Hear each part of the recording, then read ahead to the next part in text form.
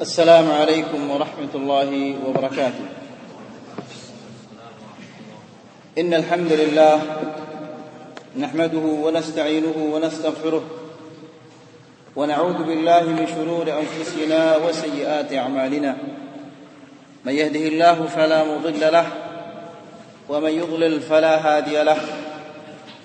وأشهد أن لا إله إلا الله وحده لا شريك له وأشهد أن محمدا عبده ورسوله.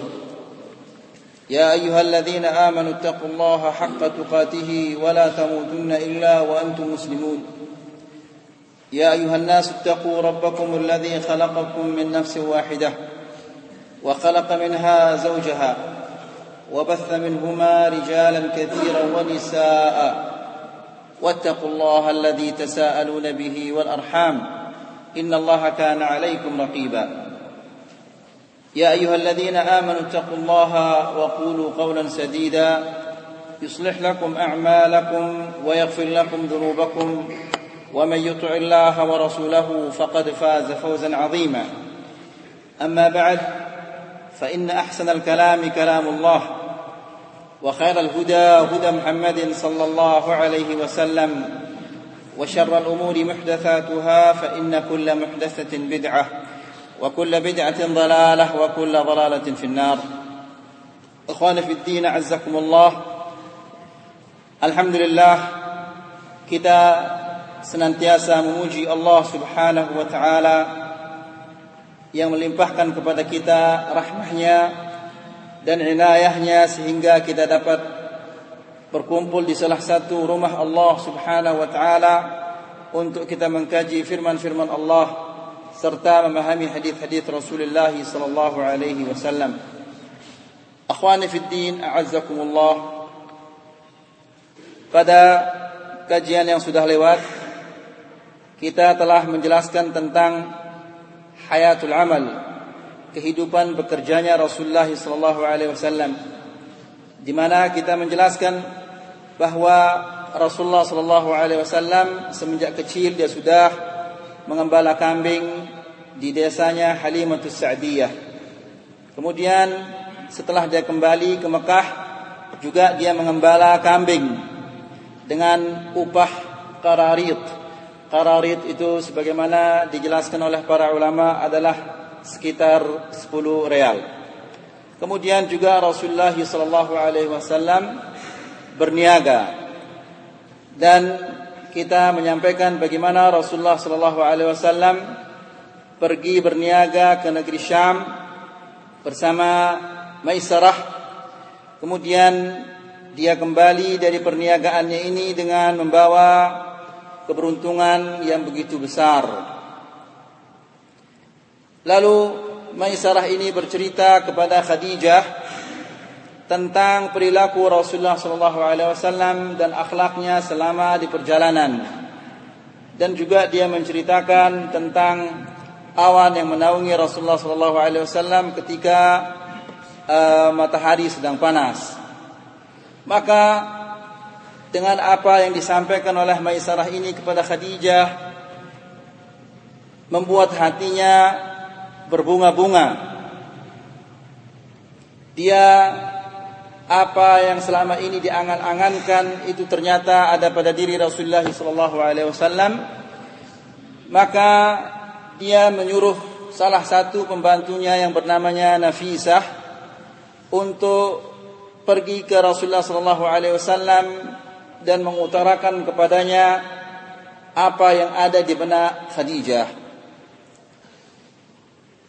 Maka Rasulullah sallallahu alaihi wasallam setuju untuk menikahi Khadijah radhiyallahu anha, dan pernikahan Rasulullah sallallahu alaihi wasallam dengan Khadijah ini dihadiri oleh pembesar-pembesar Bani Hashim dan pembesar-pembesar dari suku Quraisy, dan mas kawinnya itu adalah Ashur Bakrah, yaitu 10 anak onta, di riwayat yang lain mengatakan 6 anak onta.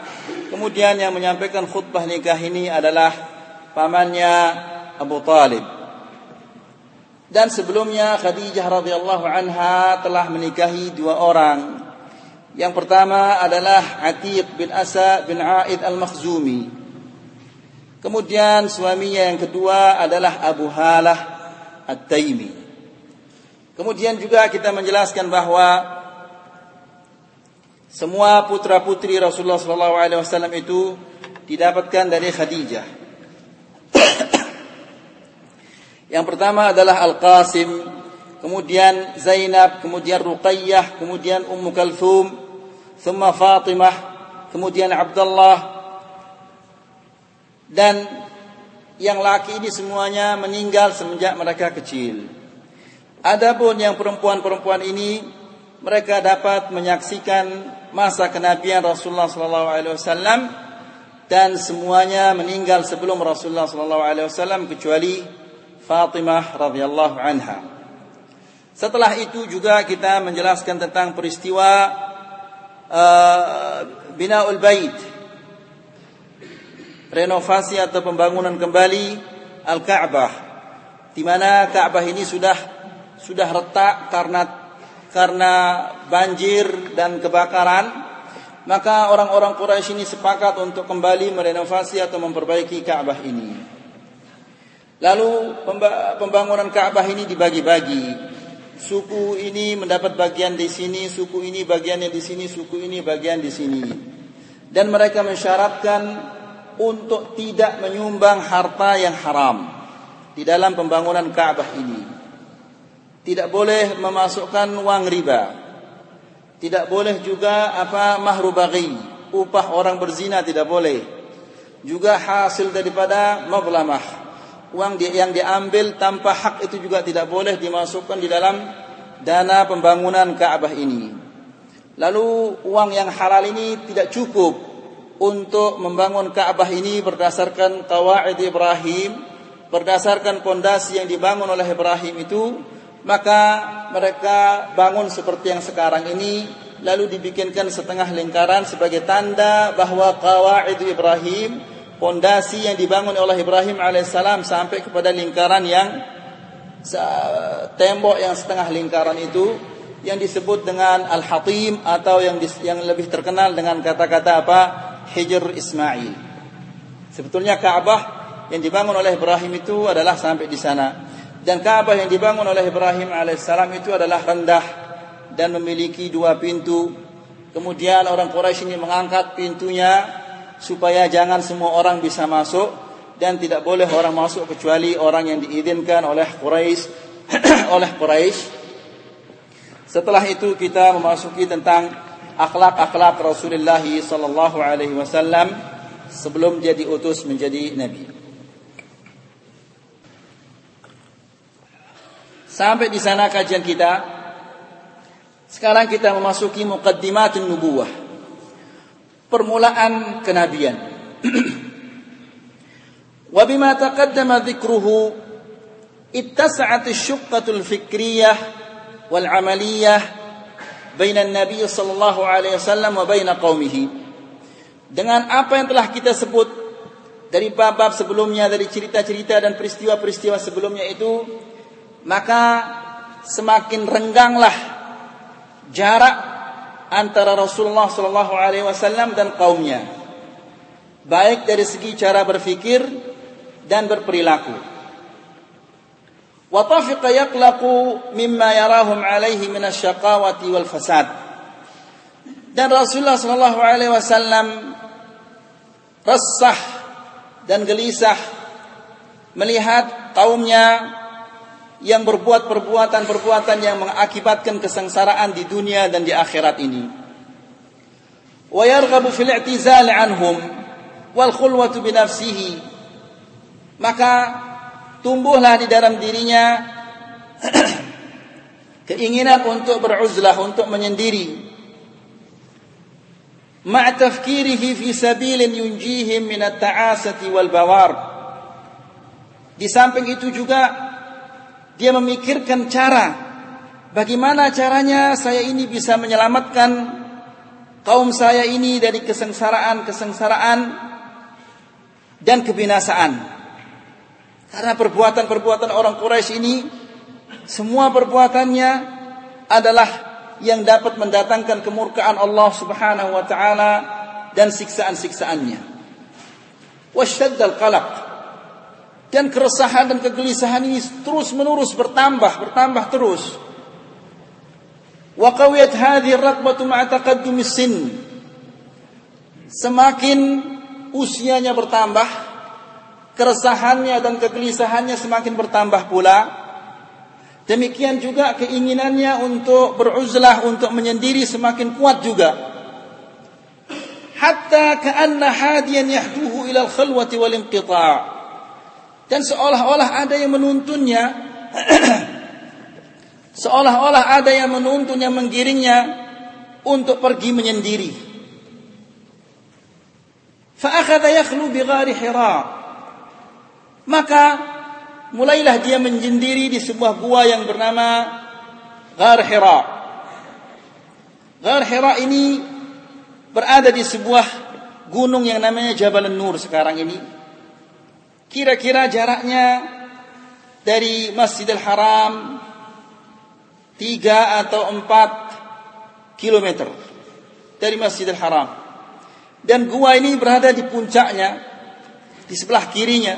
Jadi kalau orang mau masuk ke gua ini, dia naik ke puncaknya kemudian turun sedikit baru masuk ke guanya.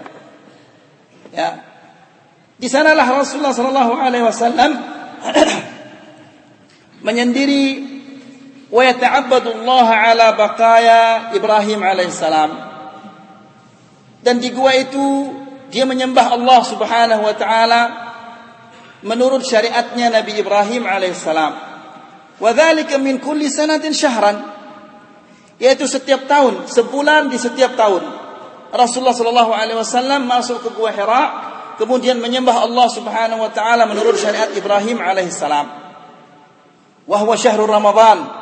Dan dia beribadah di gua Hira ini yaitu pada bulan Ramadan. Fa idza qada jiwarahu bi tamam asy-syahr. Apabila sudah selesai keberadaannya di gua Hira itu, atau dengan selesainya, dengan berakhirnya bulan Ramadan itu, insarafa ila Makkah sabahan. Dia pulang ke Mekah di pagi hari. Fayatufu bil bait. Maka sebelum dia pulang ke rumahnya, terlebih dahulu dia datang ke Masjidil Haram, kemudian dia tawaf, thumma ya'udu ila darih. Kemudian dia pulang ke rumahnya. Wa qad takarrara dzalika minhu 3 sanawat. Keadaan seperti ini berlaku selama 3 tahun. Yaitu Rasulullah sallallahu alaihi wasallam menyendiri di Ghar Hira, setelah di Ghar Hira, kemudian dia menyembah Allah Subhanahu wa taala di gua itu selama satu bulan dalam 1 tahun, yaitu pada bulan Ramadan. Hal ini dilakukan oleh Rasulullah sallallahu alaihi wasallam selama 3 tahun. Falamma takamala lahu 40 sanah wa hiya sinnul kamal. Setelah Rasulullah sallallahu alaihi wasallam sempurna mencapai usia 40 tahun, dan usia 40 tahun ini adalah usia kesempurnaan.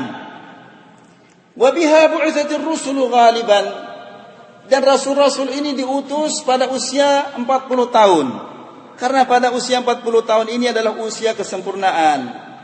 Bada'at tala'i'un nubuwati wa tabashirus sa'adah. Ketika Rasulullah sallallahu alaihi wasallam berusia 40 tahun ini, mulailah muncul muqaddimat an-nubuwah, permulaan kenabian ini. Fakana yara ru'ya salihah taqa'u kama yara. Rasulullah sallallahu alaihi wasallam apabila dia bermimpi, apa yang diimpikan itu pasti terjadi sebagaimana yang ia impikan. Wa kana yara ad-daw. Di dalam mimpinya juga dia melihat sinar-sinar. Wa yasma'u as-saut. Dan dia mendengar suara-suara di dalam mimpinya. Wa qala, dan juga di antara tanda-tanda atau permulaan kenabian itu, sebagaimana yang ia katakan, inni la a'rifu hajaran bi Makkah kana yusallimu alayya qabla an ub'ath. Dia mengatakan, saya mengenal sebuah batu di kota Mekah yang mengucapkan kepada saya salam.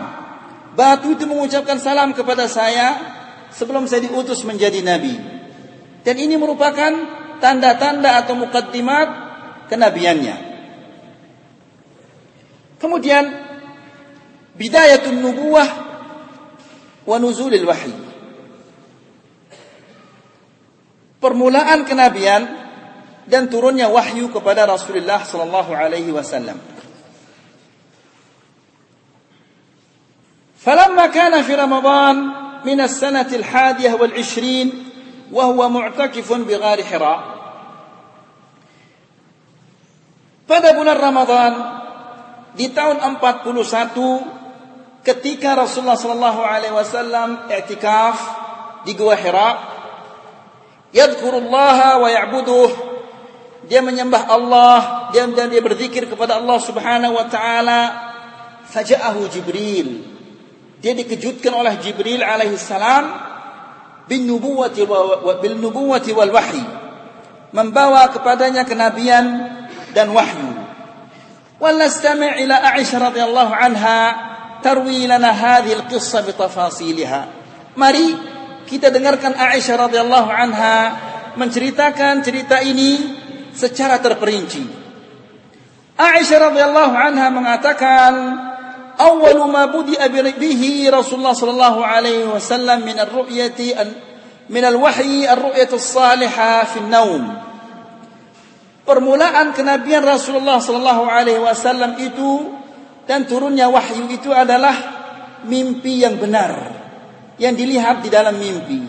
Artinya mimpi itu apa yang diimpikan oleh Rasulullah sallallahu alaihi wasallam pasti esoknya atau lusanya terjadi apa yang diimpikan. Fakana la yara ru'ya illa ja'at mithlu falaqis subhi. Apa yang diimpikan oleh Rasulullah sallallahu alaihi wasallam itu pasti terjadi seperti sinar pagi. Maksudnya sinar pagi itu pasti akan muncul dan kelihatan. Demikian juga mimpi-mimpi Rasulullah sallallahu alaihi wasallam itu pasti akan terjadi. Kemudian thumma hubbiba ilaihi al-khala. Lalu Allah Subhanahu wa taala membuatnya cinta untuk menyendiri. Wa kana yakhlu fi ghar Hira, dan dia menyendiri di gua yang namanya Gua Hira. Fayahtahannathu fihi al-layali dhawati al-adad. Kemudian setelah itu dia menyembah Allah Subhanahu wa taala pada malam-malam tertentu. Qabla an yanzi'a ila ahlihi, sebelum ia pulang ke keluarganya. Wa yatazawwadu lidzalik, kemudian dia mengambil perbekalan. Thumma yarji'u ila Khadijah, apabila bekalnya habis dia kembali ke Khadijah. Fa yatazawwadu limithliha, kemudian dia mengambil bekal hatta ja'ahu al-haq wa huwa fi ghar Hira, sehingga turun kepadanya kebenaran, yaitu wahyu dari Allah Subhanahu wa taala. Hatta ja'ahu al-haq wa huwa fi ghar Hira, sehingga datang kepadanya kebenaran itu di saat dia berada di Gua Hira. Faja'ahu al-malak, dia didatangi oleh al-malaikah. Faqala iqra, lalu dia mengatakan iqra. Faqala ma ana biqari, saya ini tidak bisa membaca. Qal fa'aghadhani wa ghattani, lalu dia memegang saya dan memeluk saya dengan keras-keras, dipeluk saya sama malak ini. Hatta balagha minni al-jahd, sehingga saya kelelahan dipeluk sama malaikat ini. Qal thumma arsalani, lalu dilepas saya. Faqala iqra, lalu malaikat itu mengatakan bacalah. Faqultu ma ana biqari, saya katakan saya ini tidak bisa membaca. Qal fa akhadhani fa ghattani tsaniyah, lalu dia ambil saya lalu saya dipeluk dengan erat-erat sama malaikat ini. Hatta balagha minni al-jahd, sehingga saya kelelahan. Thumma arsalani, lalu saya dilepas. Faqala iqra, lalu dia mengatakan iqra. Faqultu ma ana biqari, saya katakan saya ini tidak bisa membaca. Faqattani tsalitsah, lalu saya dipegang dan dipeluk erat-erat untuk ketiga kalinya. Thumma arsalani, lalu dia melepas saya. Faqala, lalu dia mengatakan iqra bismi rabbikal ladzi khalaq, khalaqal insana min 'alaq, iqra wa rabbukal akram, alladzi 'allama bil qalam, 'allamal insana ma lam ya'lam. Faraja'a biha Rasulullah sallallahu alaihi wasallam yarjufu fuaduh. Maka Rasulullah sallallahu alaihi wasallam setelah dia menghafal ayat-ayat ini, dia menerima ayat-ayat ini, maka dia pulang ke rumahnya Khadijah dalam keadaan hatinya berdebar ketakutan. Ya. Fadakhala ala Khadijah. Lalu dia masuk ke rumahnya Khadijah radhiyallahu anha, faqala zammiluni zammiluni zammiluni. Selimutilah saya, selimutilah saya. Yani tu zammala yuzammil, yani ditutup pakai apa? Pakai selimut. Yani bahasa Sasak dikelumpungi itu. Zammiluni, yani tutup saya dengan selimut. Zammiluni zammiluni. Fazammaluhu, lalu dia ditutup dengan selimut hatta dhahaba anhu ar-raw, sehingga rasa takutnya itu hilang. Faqala li Khadijah, lalu dia mengatakan kepada Khadijah, wa akhbaraha al-khabar. Dia ceritakan apa yang terjadi dan apa yang ia dengar di Ghar Hira. Lalu dia mengatakan kepada Khadijah, laqad khashitu ala nafsi. Saya mengkhawatirkan diri saya. Jangan-jangan yang datang kepada saya itu adalah jin, atau jangan-jangan akal saya sudah mulai tidak benar, sehingga saya ini sangat mengkhawatirkan diri saya. Jangan-jangan ini sebuah penyakit atau sesuatu yang tidak baik. Faqalat Khadijah, lalu Khadijah ini mengatakan, kalla wallahi lan yukhzika Allah abada. Perhatikan apa kata Khadijah ini. Dia bersumpah dengan mengatakan, kalla wallahi, tidak demi Allah, lan yukhzika Allah abada. Allah tidak akan merendahkanmu sama sekali. Allah tidak akan merendahkanmu dan tidak akan menghinamu. Kenapa Khadijah radhiyallahu anha begitu berani dan bersumpah bahwa Allah Subhanahu wa taala tidak akan merendahkannya dan tidak akan menghinakannya? Apa katanya? Apa dalilnya Khadijah bahwa Allah tidak akan merendahkan Rasulullah sallallahu alaihi wasallam dan tidak akan menghinakan Rasulullah sallallahu alaihi wasallam? Dia mengatakan, perhatikan sekarang apa jadi dalilnya Khadijah? Apa buktinya? Ya, apa alasannya Khadijah itu? Dia mengatakan, kalla wallahi lan yukhzika Allah abada. Tidak demi Allah, Allah tidak akan merendahkanmu dan Allah tidak akan menghinakanmu. Kenapa? Innaka latasilur rahim. Qal wa tahmilul kal wa tuksibul ma'dum wa tuqri dhaif wa tu'inu ala nawaibil haqq. Jadi gara-gara sifat ini dia meyakini bahwa Allah Subhanahu wa taala tidak akan menghinakannya. Itu menunjukkan bahwa siapa-siapa yang memiliki sifat ini juga dia tidak akan direndahkan oleh Allah dan tidak akan dihinakan oleh Allah. Sifat yang pertama, qala innaka latasilur rahim.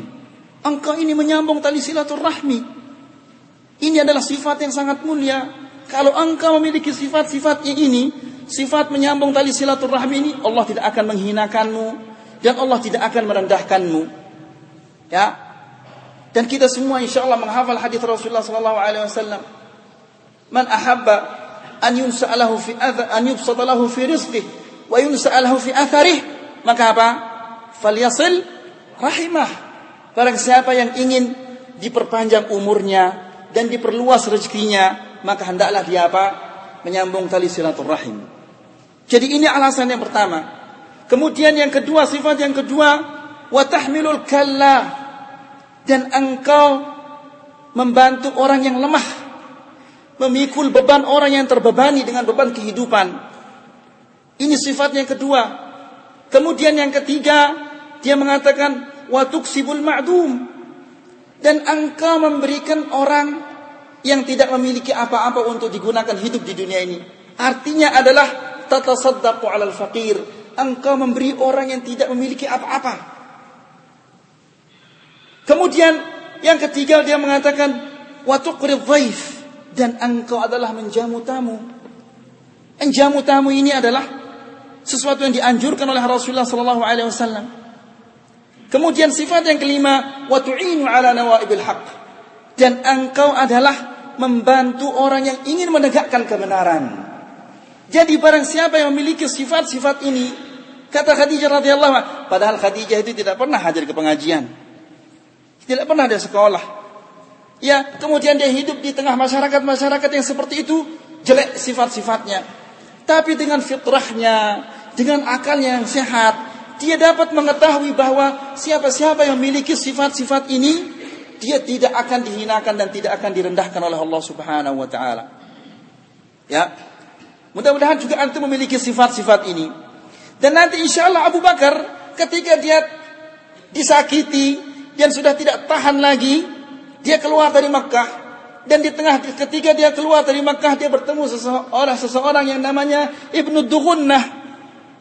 Lalu dia katakan, "Malaka ya Abu Bakar? Mengapa kamu keluar dari Makkah?" Qala, "Saya sudah di kota Makkah tidak lagi layak bagi saya sudah disakiti, saya sudah dihina." Qala, "Mithlaka la yakhruj wa la yukhraj." Orang yang seperti ini, seperti engkau ini tidak boleh keluar dari Makkah dan tidak boleh dikeluarkan. Kenapa? Lalu dia sebutkan karena engkau memiliki sifat-sifat yang 5 yang sama dengan sifatnya Rasulullah sallallahu alaihi wasallam.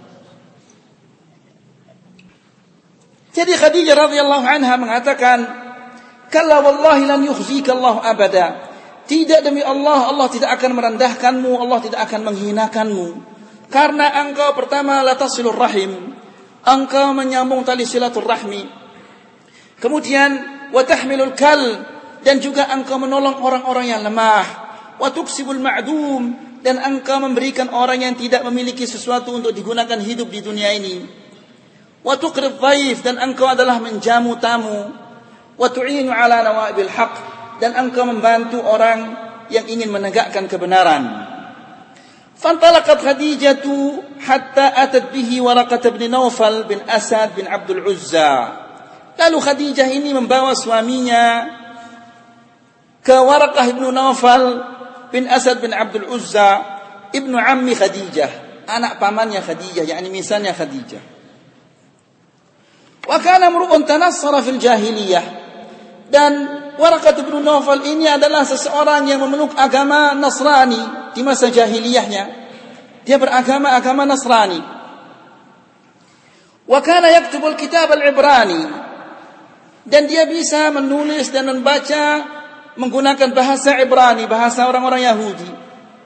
Bahasanya orang Nasrani. Isa alaihissalam dan Musa alaihissalam itu bahasanya adalah bahasa Ibrani. Apa bahasa Indonesianya? Bahasa Ibrani itu? Ibrani juga? Bahasa Ibrani. Qal fayaktubu min al-Injil bil-Ibraniyah. Wa kana syaikhan qad amiya. Dan dia menulis Injil dan Taurat pakai bahasa Ibrani, itu ditulis sama dia karena dia bisa menulis dan membaca bahasa Ibrani. Dan dia berarti dia ini adalah orang yang sangat langka. Wa kana mar'un qad amiya, dia sudah buta. Faqalat lahu Khadijah, lalu Khadijah mengatakan kepada Waraqah, "Ya ibn am, isma' min ibn akhik." Wahai anak pamanku, dengarkanlah apa yang akan diucapkan oleh anak saudaramu ini. Faqala lahu Waraqah, "Ya ibn akhi, madza tara?" Wahai anak saudaraku, apa sesungguhnya yang engkau lihat? Fa akhbarahu Rasulullah sallallahu alaihi wasallam khabara ma ra'a. Lalu Rasulullah sallallahu alaihi wasallam menceritakan apa yang didengar dan apa yang dirasakan dan apa yang dilihat. Faqala lahu Waraqah, lalu Waraqah ini mengatakan kepadanya, "Hadza an-namus alladhi nazzala Allah ala Musa." Kalau memang benar apa yang kamu ucapkan ini, maka sesungguhnya hadzal namus. Namus itu bahasanya artinya adalah sahibus sirr, yaitu Jibril maksudnya. Alladzi nazala ala Musa. Itu adalah Jibril yang telah turun kepada Musa. Ya laitani fiha jad'an ay qawiyan. Ya laitani akunu hayyan idh yukhrijuka qaumuk. Alangkah inginnya hatiku ini aku masih muda. Aku masih kuat. Aku masih hidup ketika engkau dikeluarkan nanti dari desamu ini, dari kota Mekah ini engkau akan dikeluarkan. Lalu Rasulullah SAW merasa heran. Awa mukhrijiyahum, yakni apakah mereka akan mengusir saya dari kota Mekah ini? Bagaimana bisa terjadi itu? Mereka semua mencintai saya, bahkan saya dijuluki Al-Amin. Kok bisanya mereka akan mengeluarkan saya dari kota Mekah ini? Qala na'am. Waraqah mengatakan iya. Lam ya'ti rajulun qad bimithli ma ji'ta illa 'udi. Tidak ada orang yang membawa seperti apa yang engkau bawa ini ya Muhammad, melainkan dia akan dimusuhi. Wa in yudrikni yaumuka ansuruka nasran mu'azzara. Seandainya aku dapat masih hidup di saat engkau menyampaikan apa yang engkau sampaikan itu, saya akan mendukungmu dengan dukungan yang sangat luar biasa. Thumma lam yalbath Waraqah an tufiya wa fatar al-wahyi. Tidak lama setelah itu Waraqah bin Nawfal ini meninggal dunia dan wahyu terputus. Tidak lagi turun kepada Rasulullah sallallahu alaihi wasallam.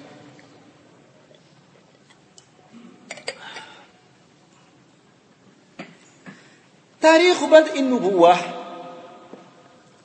tanggal turunnya wahyu ini, tilka hiya qissatu bidayati nubuwah wa nuzulil wahyi. Itulah peristiwa permulaan kenabian dan turunnya wahyu kepada Rasulullah sallallahu alaihi wasallam li awwali marrah, yang pertama kalinya. Wa qad kana dzalika fi Ramadan fi Lailatul Qadar. Peristiwa itu terjadi pada bulan Ramadan pada malam Lailatul Qadar. Qala Allah Ta'ala, Allah Subhanahu wa Ta'ala berfirman, "Syahrul Ramadan alladzi unzila fihi al-Qur'an."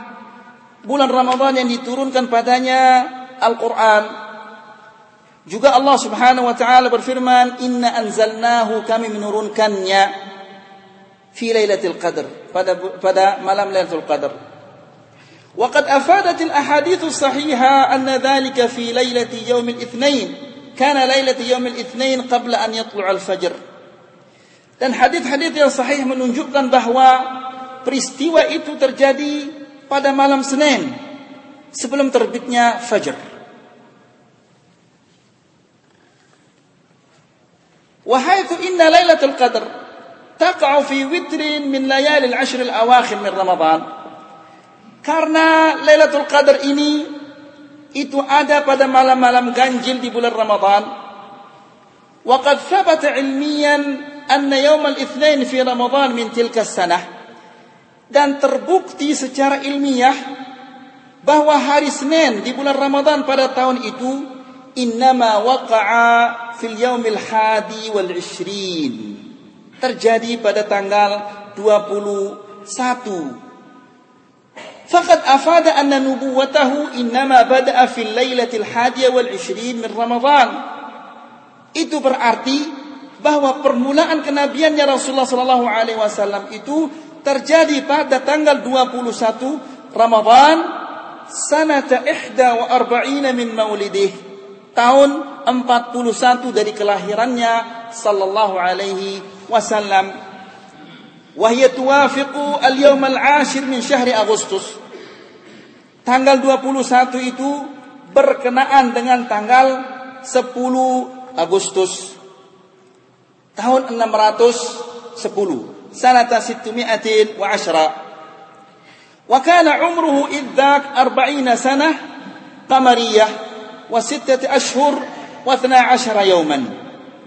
Maka pada hari itu Rasulullah sallallahu alaihi wasallam usianya adalah 40 tahun qamariyah, bulan hijriyah qamariyah, wa 6 ashhur, dan 6 bulan, wa 12 yawman, dan 12 hari. Wa huwa yusawi, itu sama dengan 39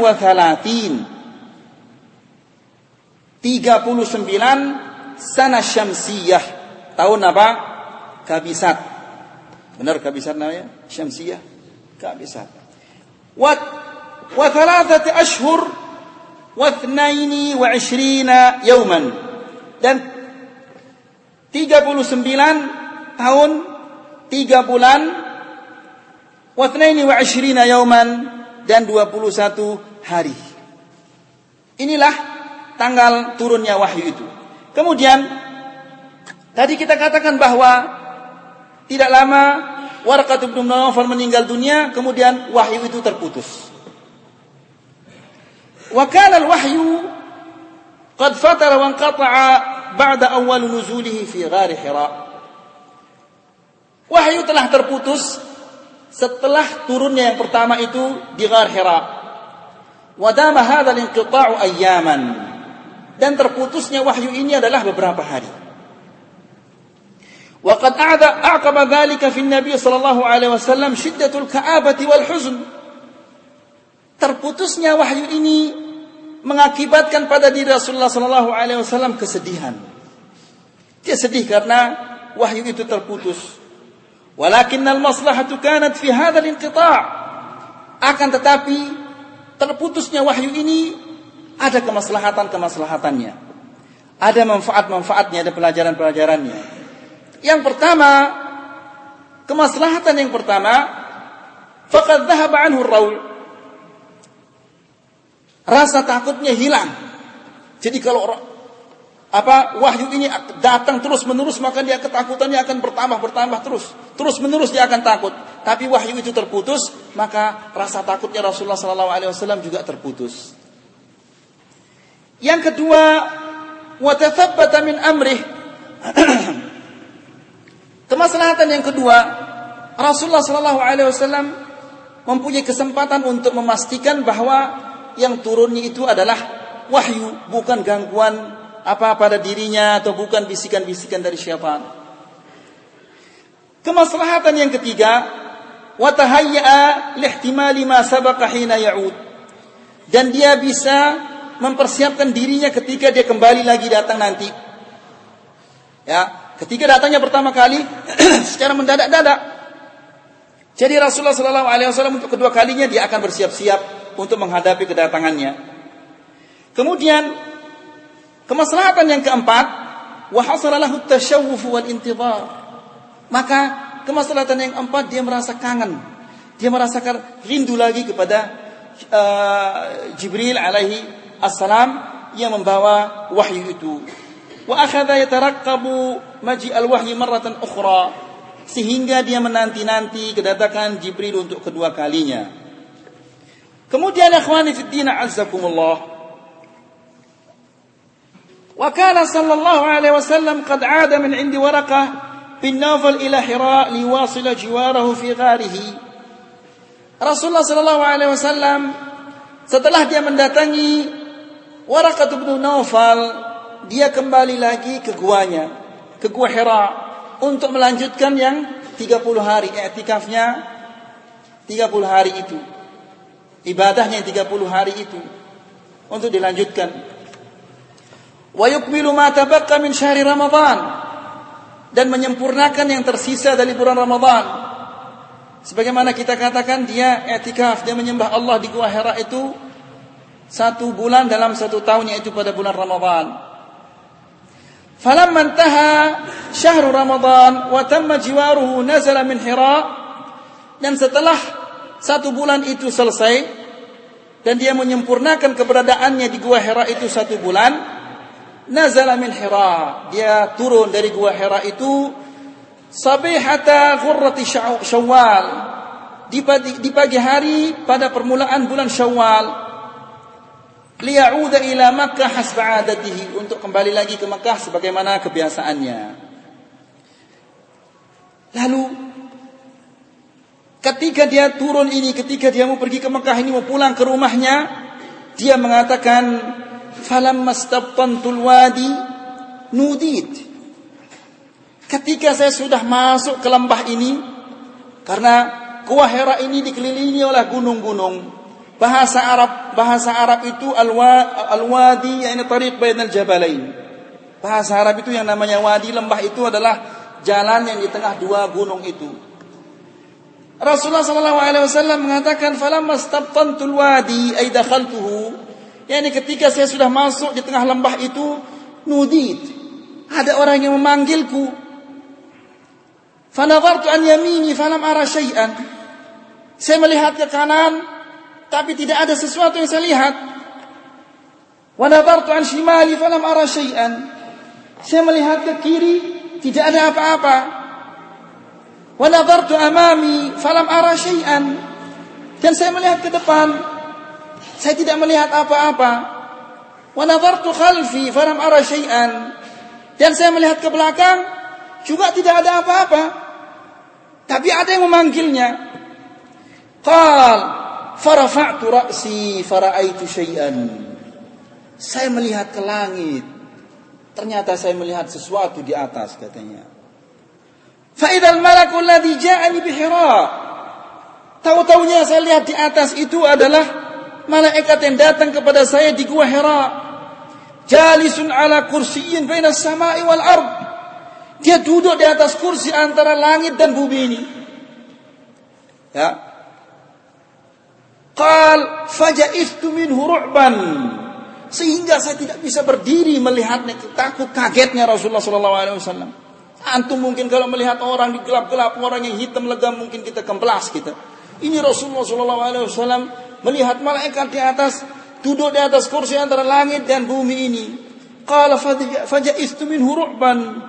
Sehingga saya ketakutan sampai tidak bisa berdiri.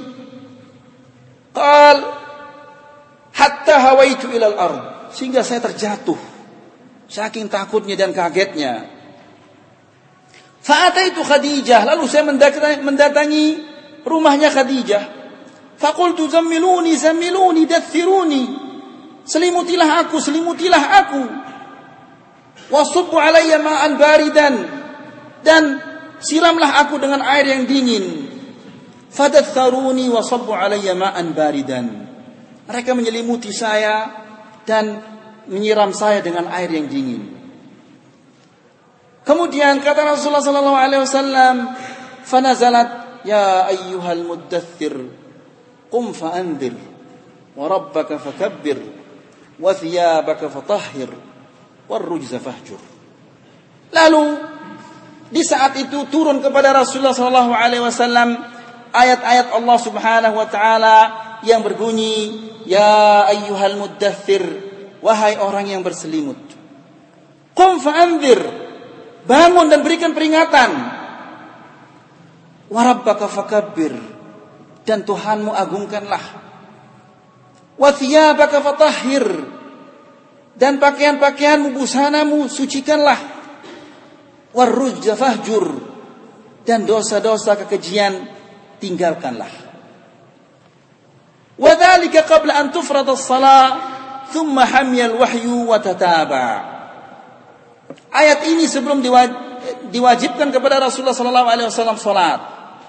Maka setelah ayat ini turun, hamyal wahyu, wahyu itu memanas, ini terus-menerus turun kepada Rasulullah sallallahu alaihi wasallam memberikan peringatan.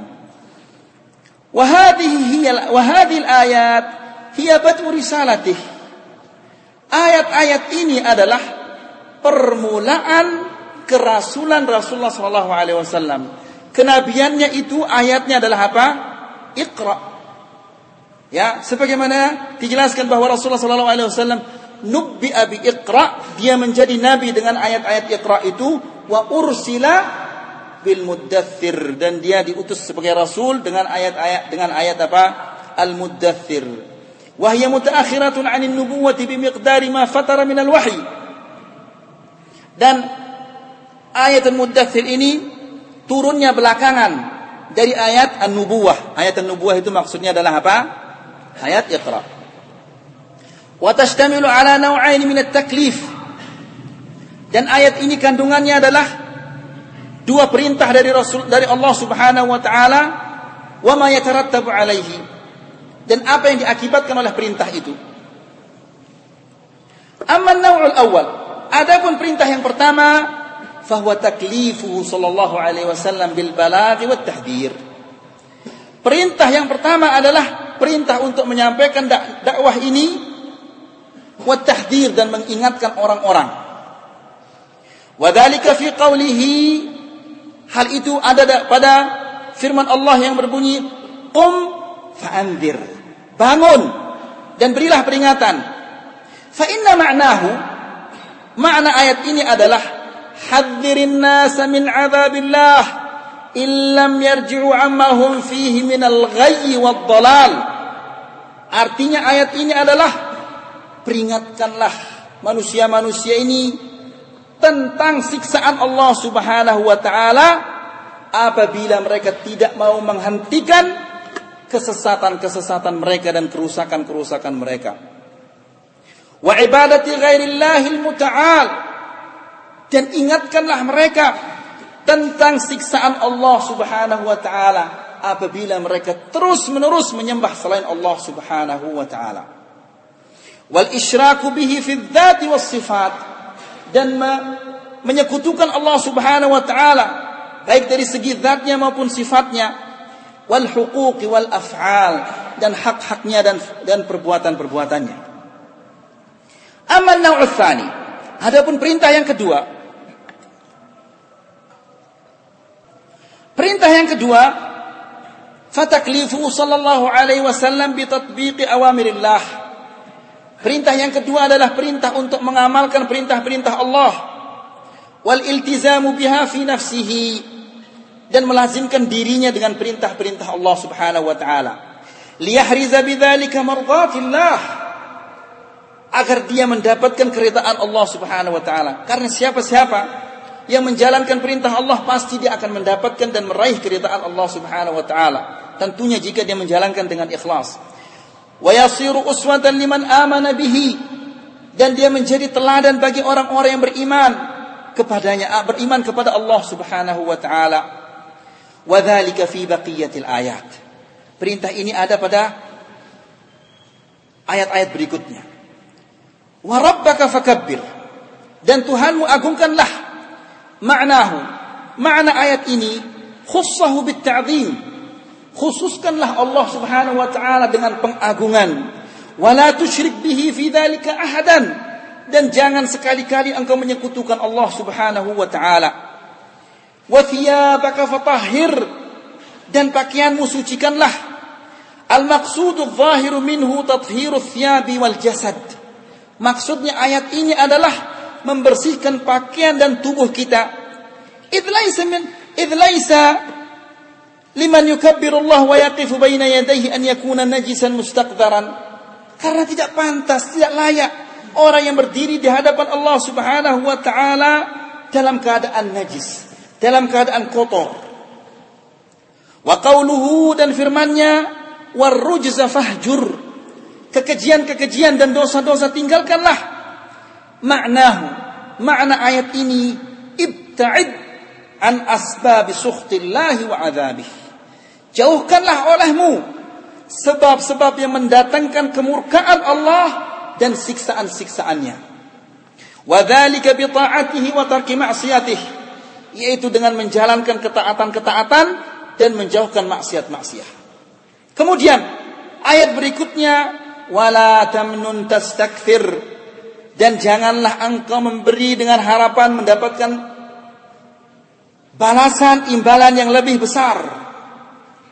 Ma'nahu ay la tuhsin ihsanan, janganlah engkau berbuat kebaikan, membuat ihsan kepada seseorang, turidu afdala minhu fid dunya, dengan engkau mengharap yang lebih besar, balasan yang lebih besar di dunia ini.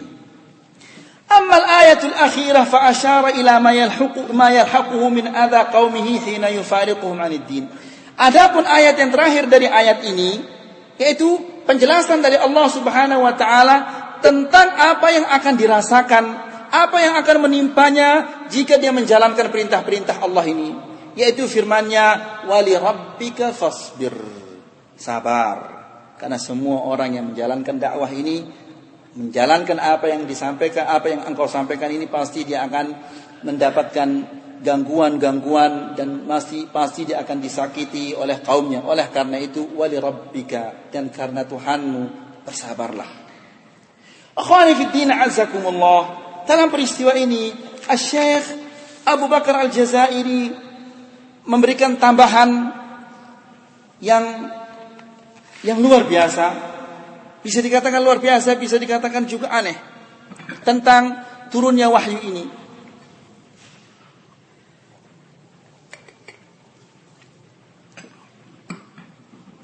Syekh Abu Bakar Al-Jazair adalah pengajar di Universitas Madinah, juga sekaligus dia adalah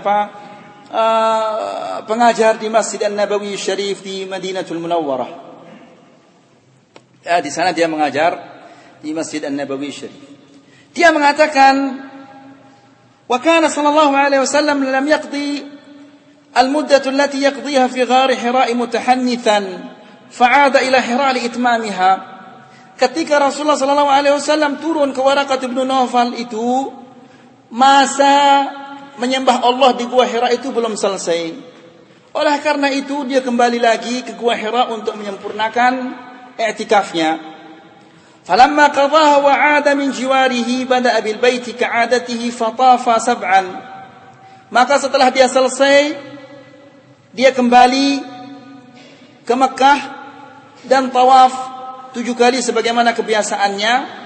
Falaqiyahu Waraqah. Lalu dia bertemu dengan Waraqah bin Nawfal. Wa huwa yatuf, di saat dia tawaf itu dia bertemu dengan Waraqah bin Nawfal. Faqala ya ibn akhi, lalu Waraqah bin Nawfal ini mengatakan, wahai anak saudaraku. Ini panggilan yang latif, panggilan yang bagus. Orang Arab punya kebiasaan kalau ada orang yang seperti anaknya dia mengatakan ya ibn akhi, wahai anak saudaraku. Bahasa kita nak gitu ya. Panggilan yang latif ya. Dia mengatakan ya ibn akhi, akhbirni bima ra'ait wa sami'at. Wahai anak saudaraku, beritahulah aku apa yang kamu dengar dan apa yang kamu lihat di saat itu. Fa akhbarahu Rasulullah sallallahu alaihi wasallam. Lalu dia diberitahu oleh Rasulullah sallallahu alaihi wasallam tentang apa yang didengar dan apa yang dilihat.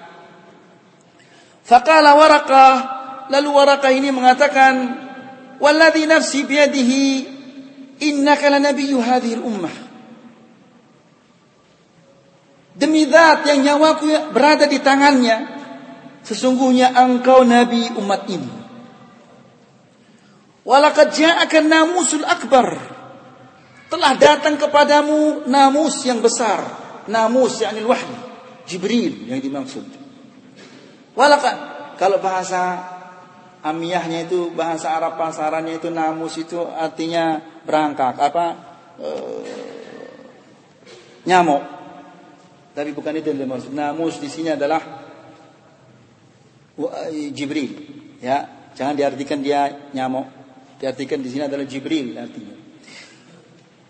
Ja'akan namusul akbar alladhi ja'a Musa. Wahai Muhammad, sesungguhnya telah datang kepadamu namus yang besar, Jibril, yang telah datang kepada Musa. Kemudian dia mengatakan, wala tukadzabanna. Engkau akan didustakan oleh kaummu tentang apa yang engkau bawa.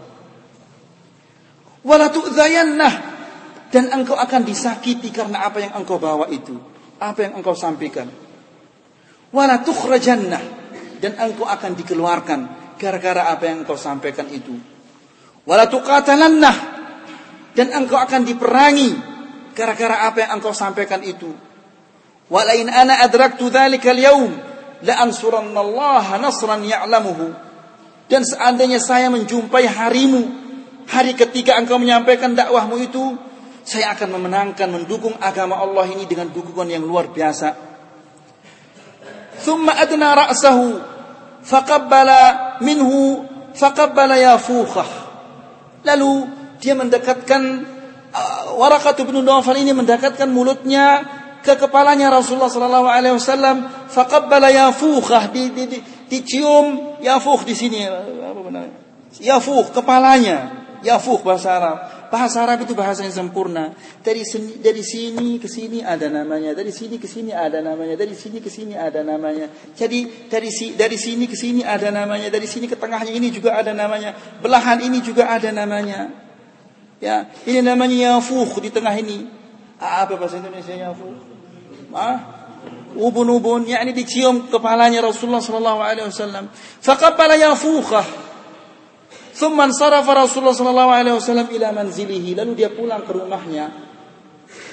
Wa hamala Khadijah hirsah ala tahalli al-haqiqah wa ma'rifati al-amri ala haqiqatihi liyakuna imanuha bi'ilmin wa yaqinin fa ajrat al-ikhtibar al-ati.